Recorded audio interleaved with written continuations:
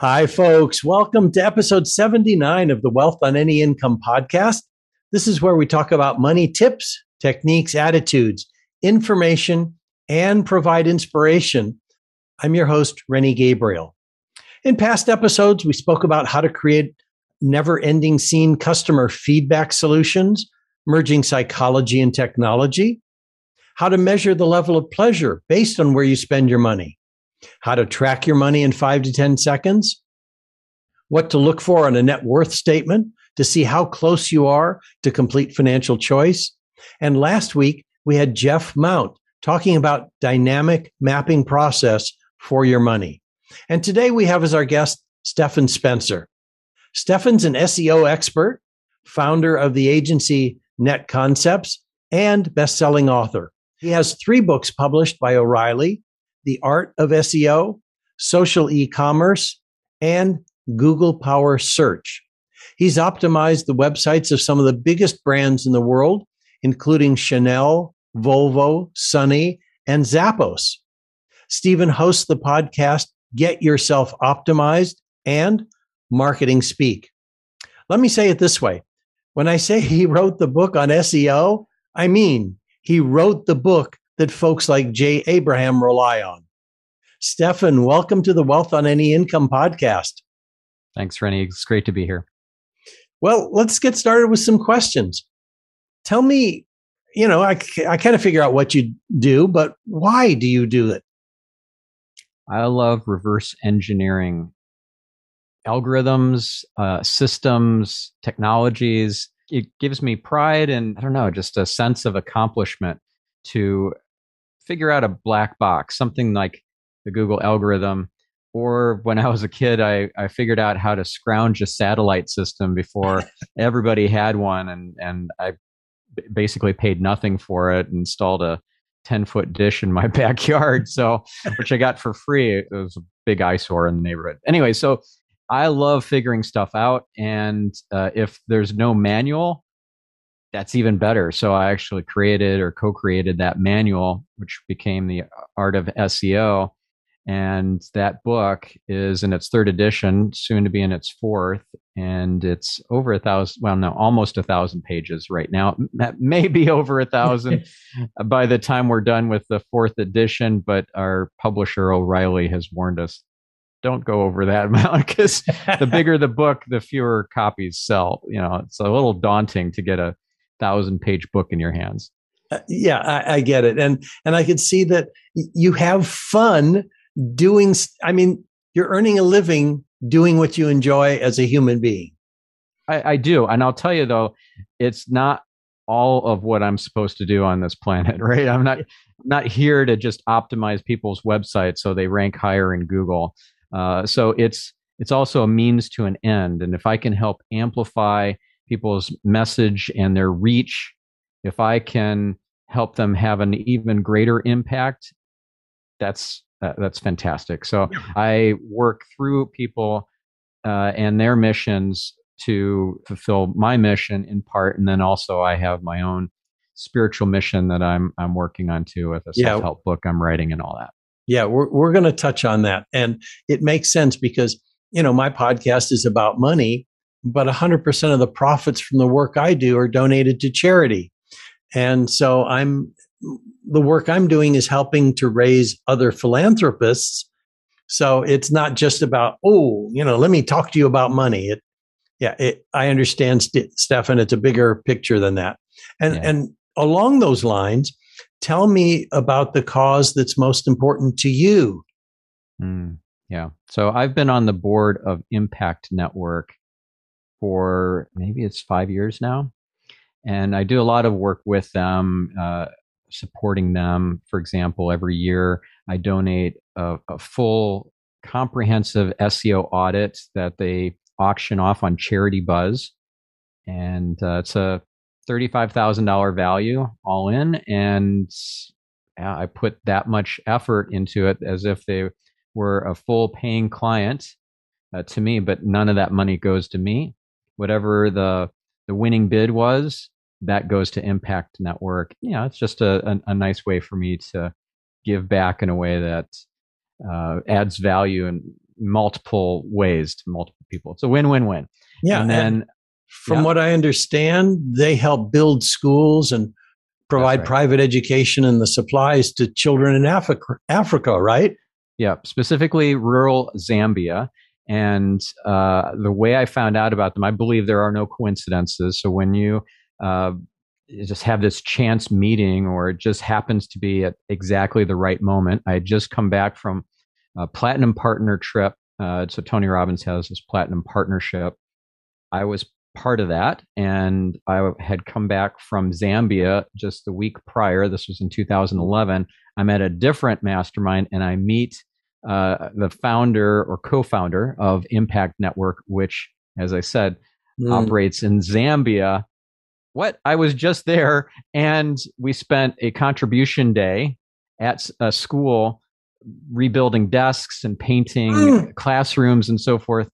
This can't be a coincidence. I'm going to help you guys. And so I donated enough for them to build another school back then. And since then, multiple times have I donated that kind of money directly, and then through Charity Buzz, that kind of impact, and also donating services to them to help them with their internet marketing. So yeah, it's a great mission. It's not the only mission that I participate in. There are other nonprofits that I support, but that's one that's near and dear to my heart.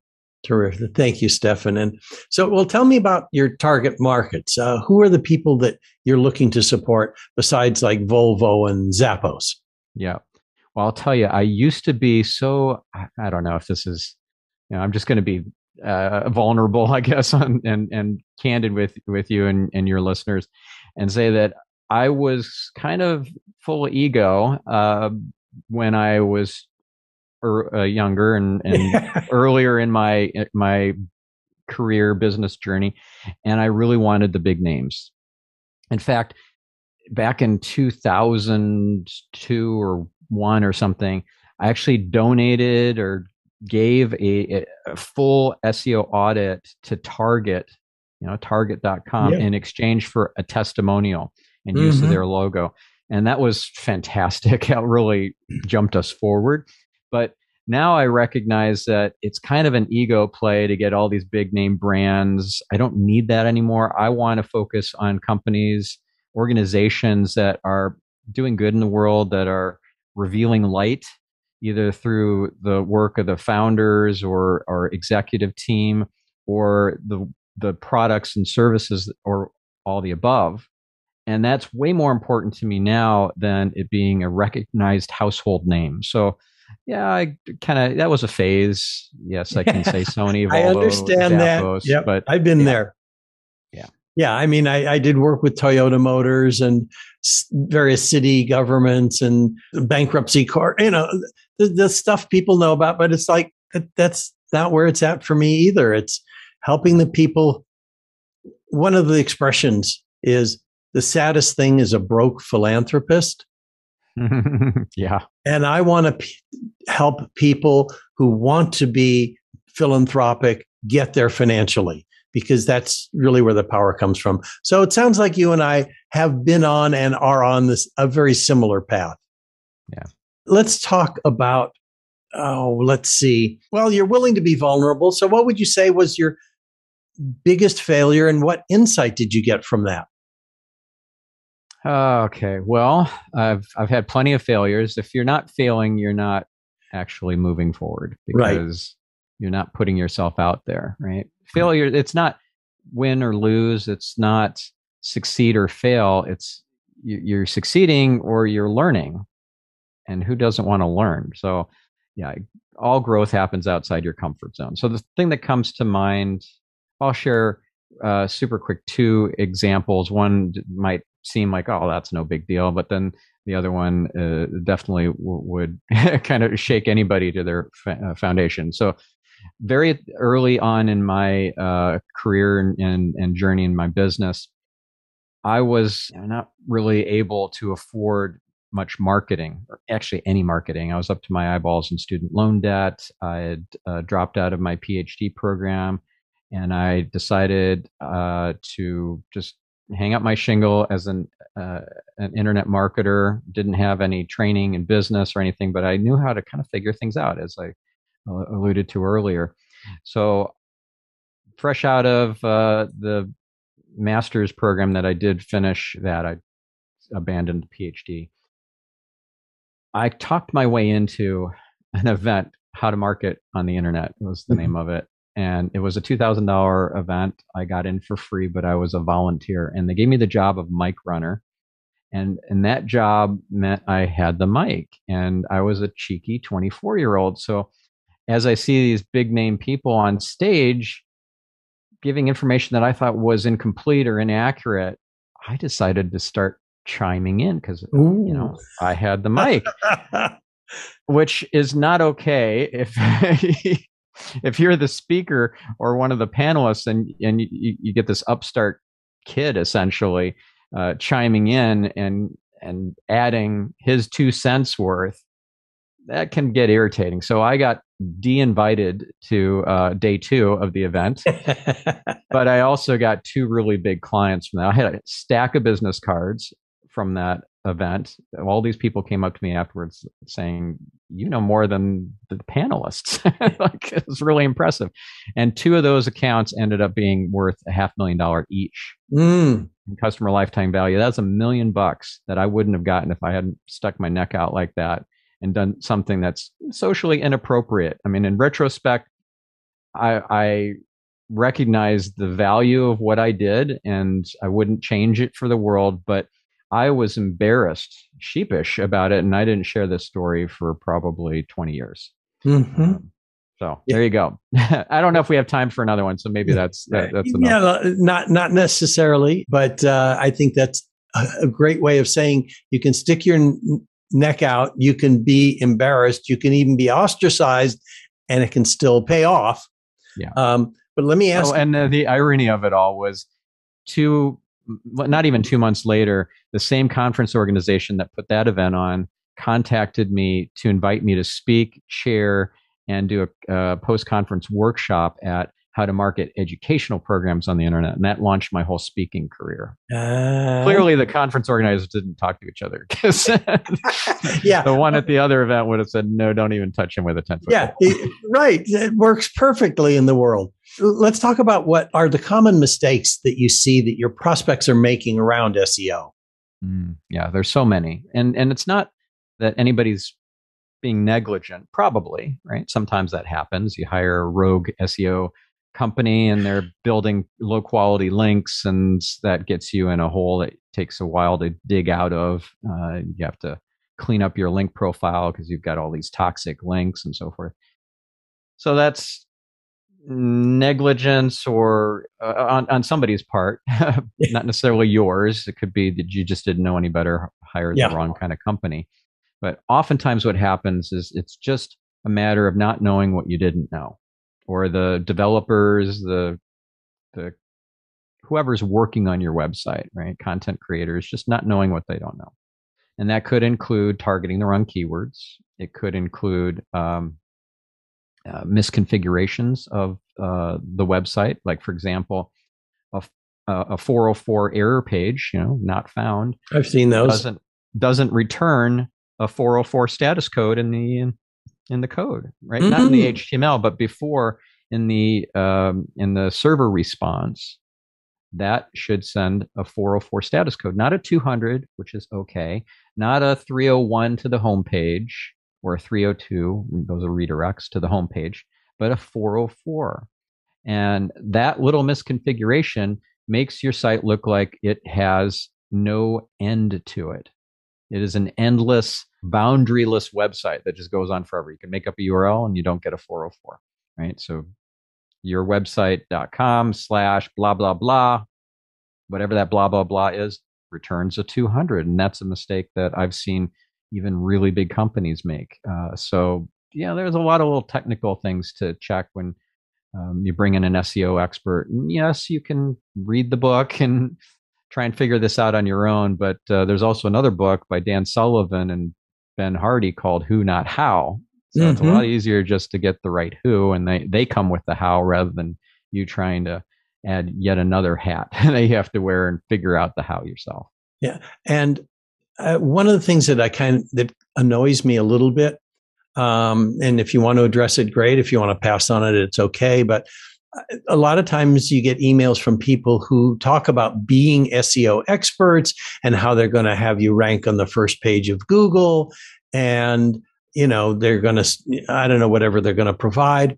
How legitimate is the people who say, I can put you on the first page of Google, and what the heck does it mean anyway? Yeah. So on all counts, turn and run. You get an unsolicited email, turn and run. All right. Because if they have time to cold email people that they have no idea who you are, like it's just from a list or something that they scraped from the internet or something, they've got too much time on their hands. The really good SEOs are busy. And so that's one warning sign, unsolicited email, right?